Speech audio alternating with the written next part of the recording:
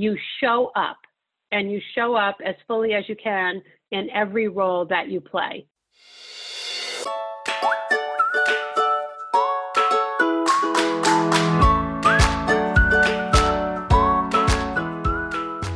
Hello, this is Sue Freck, and I'm your host of the Happy Marketer Connection podcast brought to you by Vesta. Each week, along with my guests, other fellow passionate marketers, we'll explore engaging and inventive marketing strategies and toast brands making impactful consumer connections. Please kick back, relax, and enjoy our happy half hour of marketing inspiration and positivity, and come away a happier and smarter marketer. This week's guest is Rachel Braun-Scherl. Rachel is the co-founder and managing partner of Spark Solutions for Growth. She is not only a growth strategy consultant, but also a marketing expert and sought-after public speaker. She's become a trusted authority in leadership and entrepreneurship. In her 20-plus years as a consultant and entrepreneur, Rachel has achieved countless gains for her clients.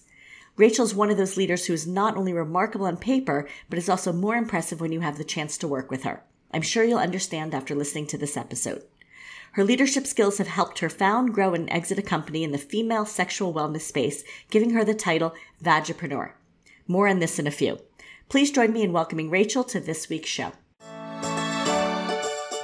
Well, thank you so much for joining me for another episode of the Happy Marketer Connection. This week's theme is Pioneer, because our guest has truly paved the way for so many people, companies, and brands. I'm really excited to share her background, her successes, and I feel she's one of those guests I can throw any topic at, whether it's business, entrepreneurship, marketing, and she would have at least a story, experience, or advice. Let me introduce this week's guest. This week's guest is Rachel Braun-Scherl, who has become a trusted authority in leadership and entrepreneurship. So welcome, Rachel, to my podcast. Thank you so much. It's a pleasure to be here. So I'm going to dive right in with an icebreaker here. What is a Vagipreneur? So it actually is a word that was created by this brilliant journalist in the New York Times, Abby Ellen. And when we were first delving into sexual health over a decade ago, she said, oh, you're in female sexual health, you're in arousal, you're in satisfaction. I get it. You're building a business, you're a Vagipreneur. And I said, that's the greatest name ever. And every time I used it, people just got it, that it was to speak to a person who's in the business of female sexual and reproductive health. And then a little while later, I called her up and I said, listen, I love this word. You made up this word. If you don't want it, I want to trademark it. So I did. Amazing. So, I didn't even know that. I am now a trademarked Vagipreneur, and it really is just a good shorthand and certainly is a conversation starter most of the time. Yes, of course, which is diving us right into this conversation. And we will talk about your experience in sexual wellness as well. So you've had this incredible opportunity, Rachel, to work with some of the world's leading healthcare brands, Fortune 100 companies, even independent brands, a variety of startups. Can you just talk a little bit about sort of the advantages of each? I really am putting the comparing and contrasting the startup world, which is the world I live in, to some of these big Fortune 100 brands and what those challenges or advantages are of each. Sure. And you also, to a certain extent, live in both worlds because you're a startup, but your customers and clients are these very large established companies. So I started my career at after business school at Johnson & Johnson, working on the Tylenol brand. And what was really great about starting my formal business career there was a focus on processes and functional skills and team building and all those things. And those have served me really well throughout the rest of my career. I only spent a short time at J&J, but over a 24-year period, maybe longer, they were either my employer or a client to whom I provided services. So always understanding how to speak the large company language and understanding how decisions are made and the pace with which they are made is very helpful. On the startup side, my business partner, Mary, and I raised money for the first time in 2008, and we created a company around an asset that improved arousal, desire, and satisfaction for women, regardless of age and life stage.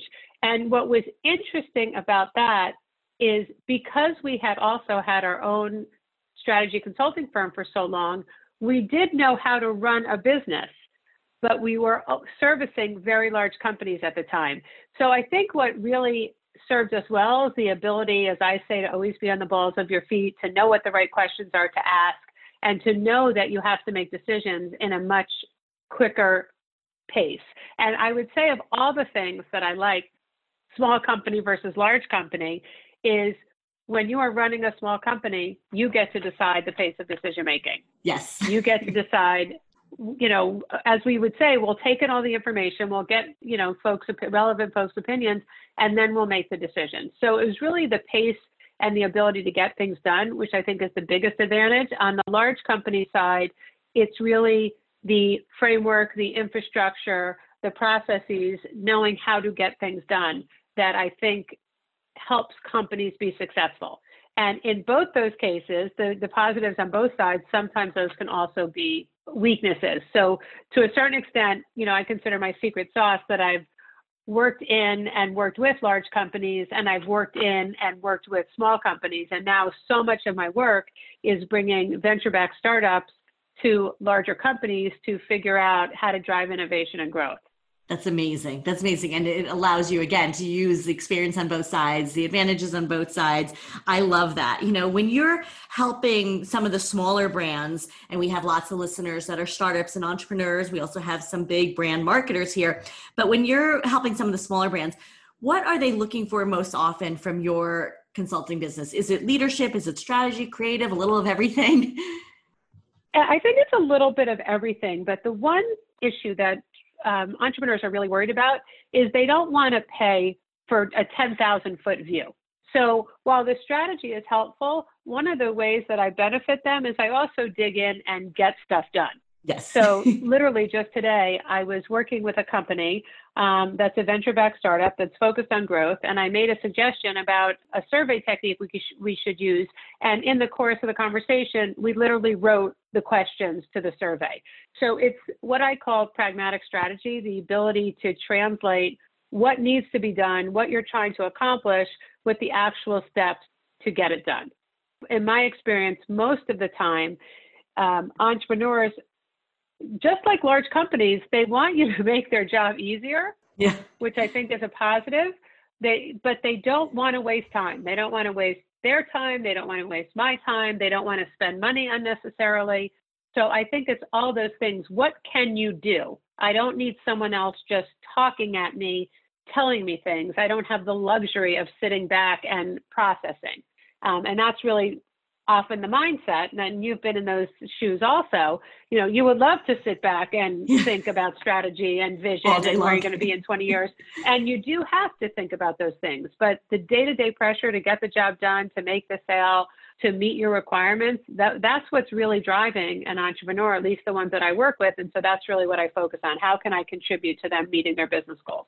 And that, to me, I've worked with a lot of consultants over the years. That is a little bit, or truly a different way of thinking about it, because so many consultants will come in and write the plan. And then they hand over the business plan, and they spend all this time and money doing discovery, and they write the marketing plan or they write the PR plan. And those are the consultants that I've used over the years. And which is great. And that's all needed.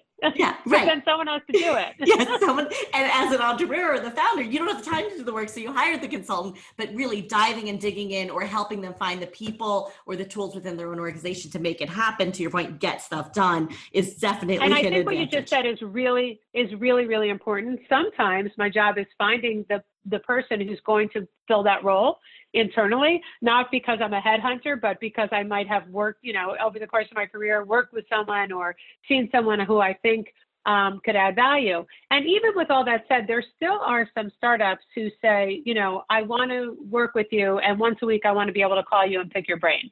I love that too. It's a different kind of approach, and that's much less frequent for startups. Whereas working with large companies, they tend to be bigger and longer term projects focused on solving a particular problem. Yeah, so true. So true. So I'm going to go back to my first question, the Vagipreneur, and talk about your business and the sexual wellness. So, so many marketers work in women's health or sexual wellness, but they don't get to go off and not only create a product, but launch a new business around it. So can you just talk about that journey, how you got started, and what that product and company was? First, I have to say I didn't create the product. It was done by a very brilliant scientist who stumbled upon it. So we bought the asset, And the way that happened is a venture capitalist had handed me a business plan, and he's never handed me one before or since.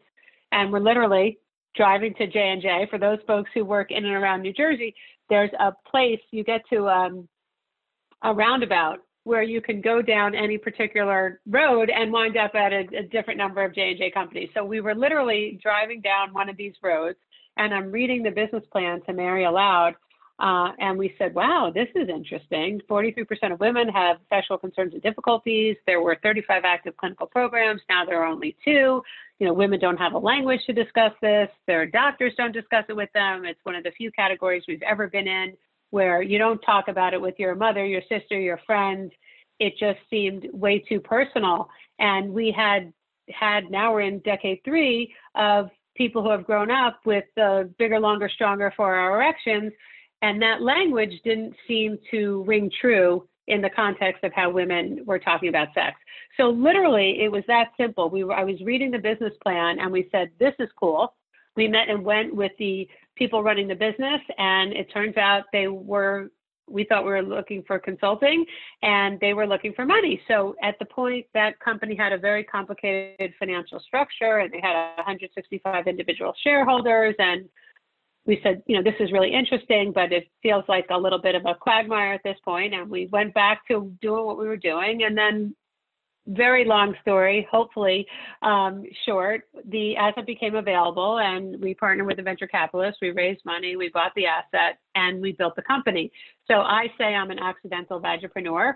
The part that wasn't so surprising is it was in women's health. I mean, we had worked in businesses that affected women from the tops of their heads to the tips of their toes. Hair care, skin care, oral care, psoriasis, fertility, infertility, menstruation, foot fungus, hemorrhoid, the glamorous and the not so glamorous. And so we felt that we had been spending a lot of time building businesses that speak to women.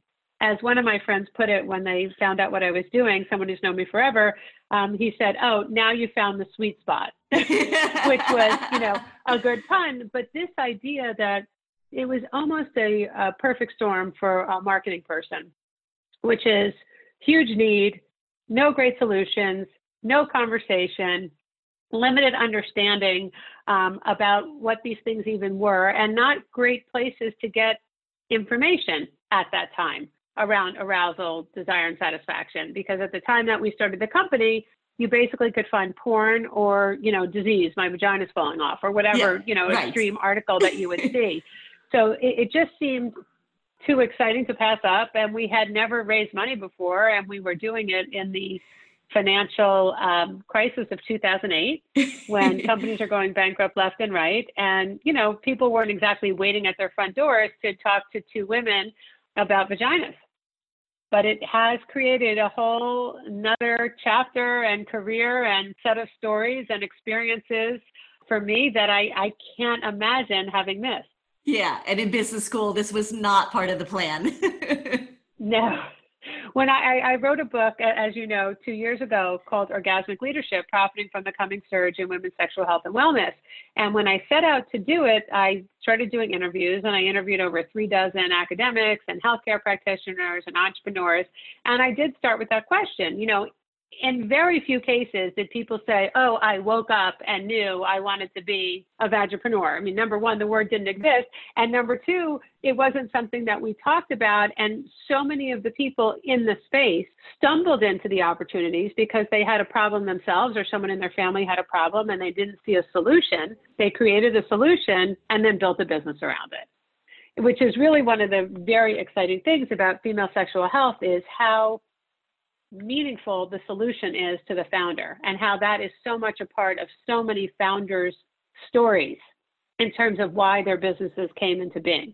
That's amazing. Yeah. And I mean, for us, we build online communities, and it's so exciting that the communities we build give people a safe place to talk about it, but without, you pioneering and coming out and saying it is okay to talk and you should be talking about it. It has certainly made my work in working with clients in the sexual wellness much easier, because people are not afraid to talk about it now. And I love that piece of it. Well, it's getting better. And I would say one of the amazing things about being in this space as long as I have is that, a rising tide raises all boats.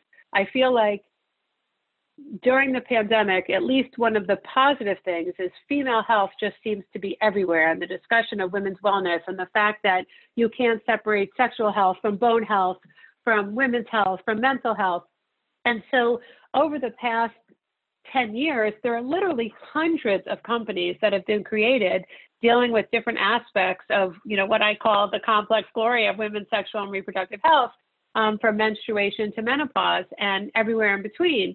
And what's amazing about the companies in this space, so my point is there's a lot of people contributing to this conversation. So we have some numbers, we have some volume, we have some successes now. We have folks who really want to invest either in this space or in minority or diverse founders. The companies in the space tend to be founded by women. So it feels like our time has come. It's an overnight sensation, 50 years in the making. So one of the things you say about being able to build communities is building a community, and building the conversation is really a communal effort. Yes. It takes lots of players and lots of companies and lots of, you use the word pioneers, lots of pioneers to make sure that we're having this conversation. And there isn't just one way to have it. One of the issues is sexuality and gender and choice.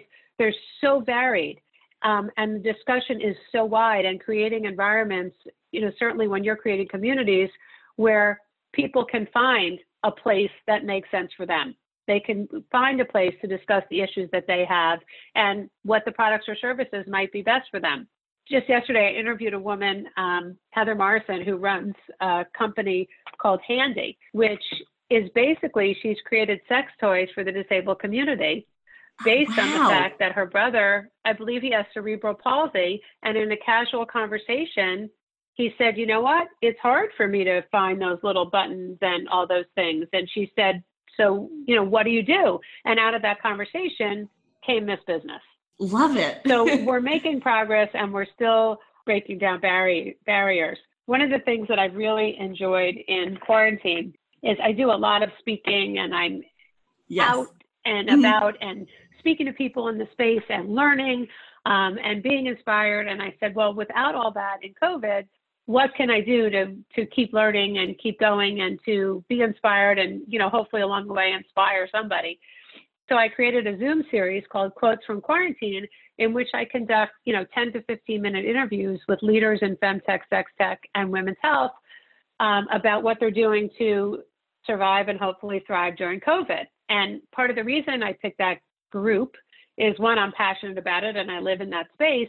The other is because the people who choose this space or wind up in this space are incredibly creative and disciplined and focused on problem solving. And I thought, if we can't learn from these people, who can we learn from? Right. So it's really been, for me, a way during COVID to continue to learn, to continue to connect, to shine a light on these companies, and also get smarter about the space that I'm in, because it's changing all the time. And I love it. And that was the premise for me starting the podcast too. So same as you, that, we both have this ability to connect with people and bring some positivity, which is what I love about you. And I think that, turning your Zoom hopefully into something bigger and better, and I know soon to come with that, but I'm excited to follow that as well, because I certainly understand. Well, I love your description, unfailing optimist. Like, as there's people who try, but they fail, but you don't fail. And in the many, many times that I've seen you, I have yet to see you without a smile on your face and that same kind of contagious energy. Yes. Well, thank you. And I do try to stay positive. So let's talk about so many of our listeners that are working on brand side or brand teams, and you've seen both the brand side of the business, agency, service providers. Do you think that there is a certain skill set for them to climb this CPG ladder, to go from an associate brand manager, or let's say business school, get scooped up by a big guy, P&G, Reckitt, J&J, and then how do they climb that ladder? Like, you've seen them because you've worked with them at all stages. This is what I do love about the stage you and I are in. I mean, the people I know now, they're CMOs, they're VPs, they're directors. They were either in business school or they were like associate brand managers when we started. So talk a little bit about advice for them. Well, what's interesting is going back when after business school, I went to J&J. I went to Stanford Business School, and very few people were looking for CPG jobs. And I literally, this is how long ago it was, I wrote a letter to a division of J&J, sharing my background and saying what I would like to do, and the experience I had had prior to business school.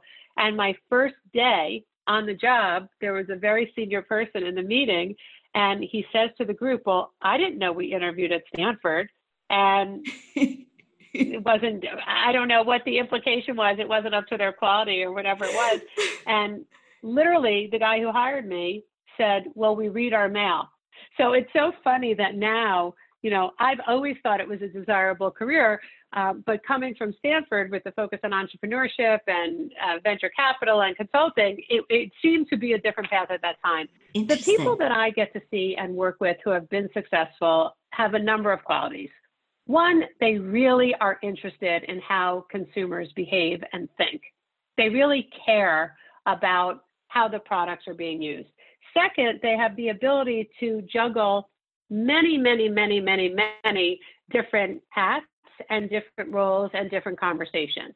So, to launch a new product, you have to understand at some point or build relationships with packaging, with advertising, with communications, with R&D, with consumer insights or research or whatever it's called in any particular organization. The ability to take a number of pieces and put them into a cohesive whole and create a story around it, I think is really, really critical. And these organizations are large and they're political. So really knowing how to have relationships, how to manage down, manage up, how to constantly be seeking where's the next opportunity that I want, and really keeping your nose clean and making sure that in each job you have, you've built a skill or skills and you've demonstrated something that will help you get to the next level. It is not easy to stay in a company for 25 years. So the people who do it or stay in an industry, I don't go to a meeting now where I don't know someone who knows someone. And same with my partners. If you play in a certain world and it's defined enough, you continue to see the same people. And so you really have to make sure, and this isn't CPG, this is anywhere, that you're behaving with integrity, that people can trust what you say, that you're reliable, that, even when you disagree, you do it in a way that different ideas can be discussed. And there's a piece of endurance also. Yeah, for sure. Similar to being an entrepreneur, it takes longer, it's harder, and it's more expensive. And I think this applies to almost any part of life than you anticipate. Right. And the people who are doing it are so smart. The CMOs and the CEOs of many of these companies could do literally anything because they understand how to manage a P&L. They understand about supply chain. They understand about all the elements to run a business. And if they don't know, they have the intelligence to know what they don't know and to ask. Interested in building a home for your audience? Our Vesta solution powers online communities, giving your consumers a home for a world of engagement and connections. To learn more, visit us at vesta-go.com.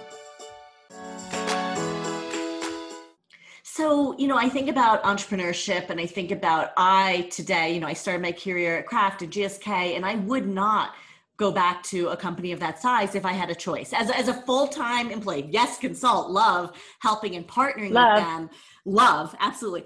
But that entrepreneurship piece or the entrepreneur, that mindset, what do you think that is then that keeps someone like me or many of us that at a smaller company or a fast-paced moving company, yet we service and work with all these really big brands and have such appreciation of the work that they do and love helping them bring products to market? Is there like a skill or is there something, an ingredient that individuals have that sort of keep them in the entrepreneurial world? And you went to business school with so many of them. I think, there's not one hard and fast answer. For years or decades, people have been saying, can you teach entrepreneurship? I think to be an entrepreneur, you have to be comfortable with some amount of risk.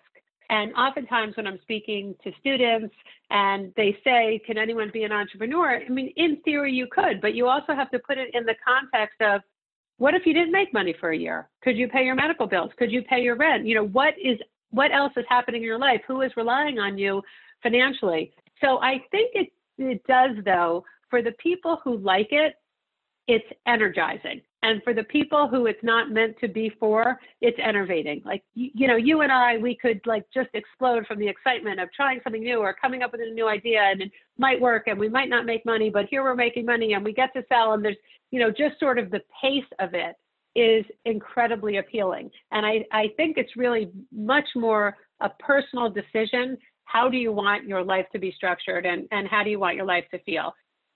There is a safety net. Doesn't mean everybody has lifetime employment. There is a safety net working in a large organization. 100%. There's a limit to how much success you can take credit for, and there's, to a certain extent, a limit to your downside. When you're an entrepreneur, there literally could be no limit up or down, and I think you have to feel comfortable with uncertainty and really, really, really love to solve problems, because that's one thing you never run out of as an entrepreneur. Yes, absolutely. Absolutely. So much craziness during this COVID and civil unrest, and we're coming into an election time period. What else has been positive coming out of this? What can you share? Obviously, you're having these incredible Zoom calls. Anything you're seeing from clients that they're shifting, they're doing to help survive and thrive? Partners, your company. Can you just talk a little bit about something positive coming out of this crazy time period? Well, there are a few positives. The first one for me is personal. It's that my adult children are stuck living with me, and I say stuck, that might be their perspective, but it's not mine. It really is sort of the gift of time that I wasn't going to get. From a client perspective, what I see is a real reliance on people they trust. So over the period of COVID, I've had older clients that I haven't worked with in a while sort of come out of the woodwork, call me out of the blue and say, can you help me with this? So I think that relationships are even more important. I think people are working harder, and it doesn't seem that the day has a beginning or end. So you do want to work with people who don't drain you. But I would say the most important thing is that strong relationships get stronger, and there is less noise around. You're not having meetings. I also happen to love that I have hours free a day that were formerly spent on managing the logistics of being in God knows how many different places, and trains and planes and automobiles. Same. So those would be my two, the power of relationships and the almost zero time, other than managing your calendar, which is not easy, manage the limited logistics of trying to get places. Yeah, I would absolutely agree. The time, and same with my family, and the efficiency, how much I'm getting done right now because I'm not commuting hours or obviously flying every single week, as same as you. So you've had such a successful career. You continue to have such a successful career. Is there something that you are most passionate or proud of that you could share with me? Yes, I would say there was a moment when I said, wow, I feel like I arrived. So when we started our sexual health company, one of the challenges, and you and I have discussed this before, one of the challenges we had is that people wouldn't take our money for advertising. So, we were fighting City Hall. We went to 100 different outlets, and 95% of them said no. And that was online website. It was cable. It was radio. It was network.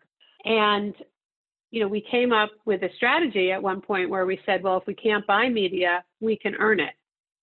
So it took us a while to find the right partner, but we found this amazing PR partner who believed that this was a story. And we launched a story, and that basically launched the company about the disparity between men and women's advertising.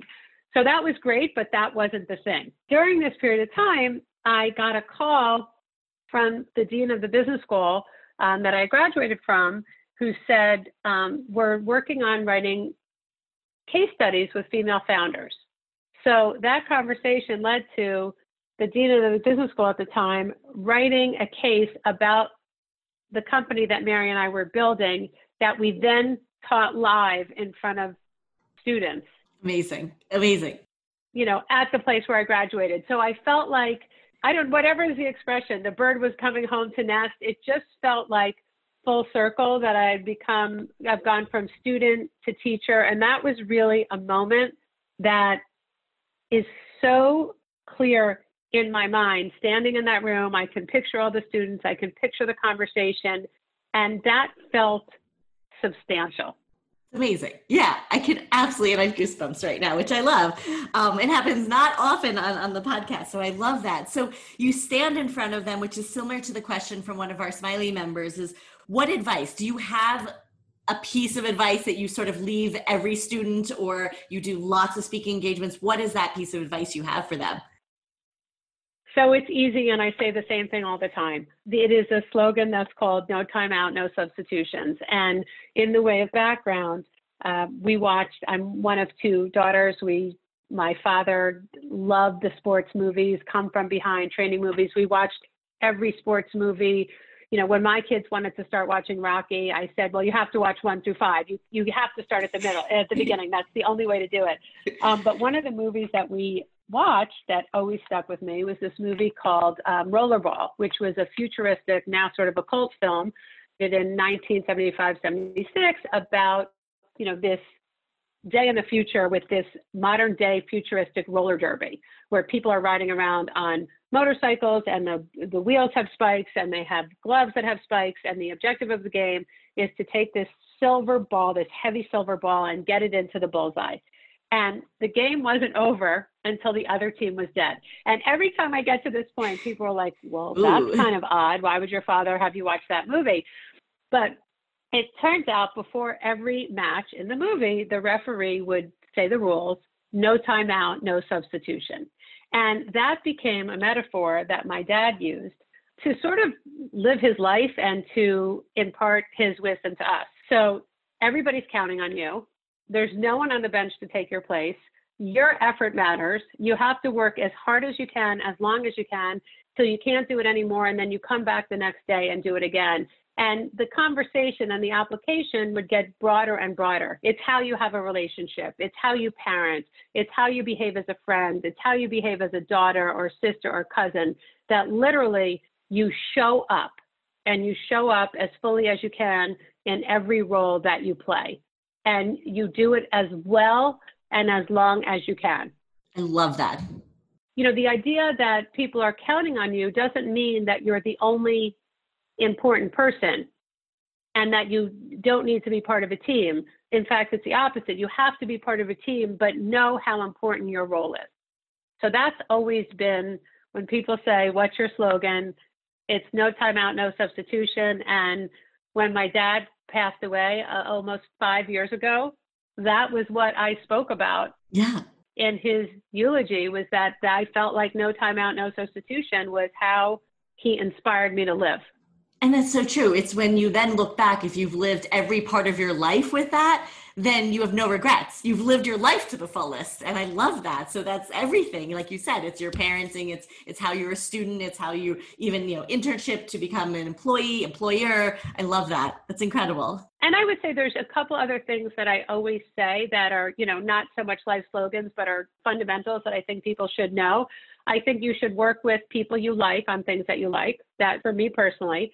And when you have to give up one, the content is less important than the people. I think you should say what you mean and mean what you say, so that, no one in business that I've ever met likes surprises. People should know that when Sue says something, she means it. And when she says she's going to deliver something, she does it. And I think that creates trust on both sides. And from a skill perspective, there are 3 skills that I think everybody needs to know how to do. I think you need to be able to tell a story, whether that's verbally or written communication. I think you need to be able to communicate. I think you need to be able to negotiate. And I think you need to be able to sell, because ultimately you are selling something in a business or in the course of your life, whether it's an idea, whether it's a new program, whether it's a pivot, whether it's the story of your company to an investor. And I think those 3 things are pretty fundamental to anything you need to know how to do. And if you don't know how to do those, and I'm learning all the time, and I'm sure you would say the same thing, it's not like you say one day, "Got it, I know how to sell." But if those are skills that you're continually working on, I think those make a big difference in the course of a career. I love that. And there's so many resources to learn about those skills. I mean, think of all of the sites and books and mentors, but certainly I know I'm always trying to improve, particularly my negotiation skills. I come from a place where I would let others first and say, oh, yes, it's your turn. No, I don't deserve this for many years. And I think that is for me personally, a really important one. So I love that. And thank you for reminding me of that. So is there a positive story, a funny story, or anything in your career, anything you want to share also with the audience today? Yeah, and I would say it has to do with when we were raising money. As I said, it was 2008 and the financial market was in the toilet, so to speak. And we go to Silicon Valley and we are trying to raise money. And we had 13 meetings in 2 days. And we're talking about a product that improves arousal. And we go into the first 2 meetings and they, ask us questions about how is it different than Viagra? Or what does it mean for his satisfaction when the product was really built around her satisfaction? And for anybody who hasn't raised money before, and this, the objective is to get someone interested enough that you have another meeting. And the indicator of that is usually some engaged conversation or some important strategic questions. And we got none of that. In fact, what we heard was really giggling. And literally I thought we could hear whispering. Oh, let me tell you about my senior prom date, or because it was sexual in nature and people were tittering and whispering, not only couldn't we have a conversation, we couldn't get their attention. Oh my goodness. So, we're thinking, okay, we have 11 more of these. And it was my first time raising money. So I had this image of, getting that big Publishers Clearinghouse check that was going to be life size. I was going to leave Silicon Valley with this check. And Mary and I said, well, we have 11 more at this rate. It's going to feel like a prison sentence as opposed to a fundraising mission. So I happened to look in my wallet, and to this day, neither of us know why I did that. And I never have cash because I track everything. I could tell you what I spent on groceries in June of 2018 or what I spent on home repair in March of some other decade. No one ever looks at it, but I have it. So I do everything on a credit card. I happen to have a $100 bill, and it sort of inspired Mary and me to try a different approach. So we huddle, we come up with our language, we come up with our strategy, and we said, we have 11 more meetings. If we screw this up, we can figure out a different solution. So we go into the third meeting and I take the $100 bill and I smack it on the table. And I said, here's a $100 bill. If anyone asks us a question about the category we can't answer, this $100 is yours. If anyone makes a sexual innuendo that we haven't heard before, this $100 is yours. If anyone shares a double entendre that makes us blush, this $100 is yours. And then I paused and I said, she likes it more, she wants to have it more. Let's talk about the business model. And in that moment, every conversation that we had changed. Amazing. We had their attention. We said, we basically communicated, you guys might want to be laughing, and telling jokes about your heroics and your successes from your conquests from years past, but we're here to talk about the business. We're going to talk about how you're going to make money. We're going to talk about something that we're not embarrassed of. So if you guys want to be embarrassed, you can own it. But it really was a powerful moment for us because going forward, it changed how we thought and how we spoke, and brought humor into the conversation. And we really became, if it is a word, unembarrassable. Yeah, right. We've heard it. We've seen it. Like, bring it on. Bring it on. Tell me what you think you're going to say that I haven't heard before, that some other guy who looks exactly like you in a previous meeting hasn't said to me before. I love it. I love it. Oh my God. And that was a game changer for you. Well, Rachel, this has been amazing. So now I need to let the audience know, how do they find you? How do they find your consulting business, speaking engagements, mentoring? How do people find you? Thank you so much. So consulting is at Spark Solutions for Growth, or you can look for me personally, Rachel Braun-Shirl, or you can look for Vagipreneur, I Should Come Up, or Orgasmic Leadership. All my social handles are either RB Shirl or Rachel Braun-Shirl. And I really do love hearing from people. If you do reach out, please tell me how we came to be connected, because I always like to track that back. And if it was on this podcast, I would love to know that. And happy always to talk to people interested in starting businesses in any space, but certainly female sexual health. And I love that this unfailing optimist, that you've taken that nature that has made you so successful in building your business to having fun conversations. So thank you. Thank you, Rachel. And I'm sure everyone will enjoy this podcast. I can't wait for it to launch. And I appreciate your time today. Thank you, Rachel, for sharing your stories, your lessons, and advice. I will add Rollerball to the list of classic movies my family and I plan to watch. I also encourage brands and entrepreneurs to reach out and connect with Rachel. She is truly a gem and can certainly help grow your business or rethink your business. To hear more stories and lessons from other marketers and entrepreneurs, please subscribe to this podcast, The Happy Marketer Connection, on Apple Podcasts or Spotify. To learn more about community-powered marketing and brand-owned communities, please find us at vesta-go.com. Or you can, of course, find me on LinkedIn or Twitter @SueFreck. Thank you.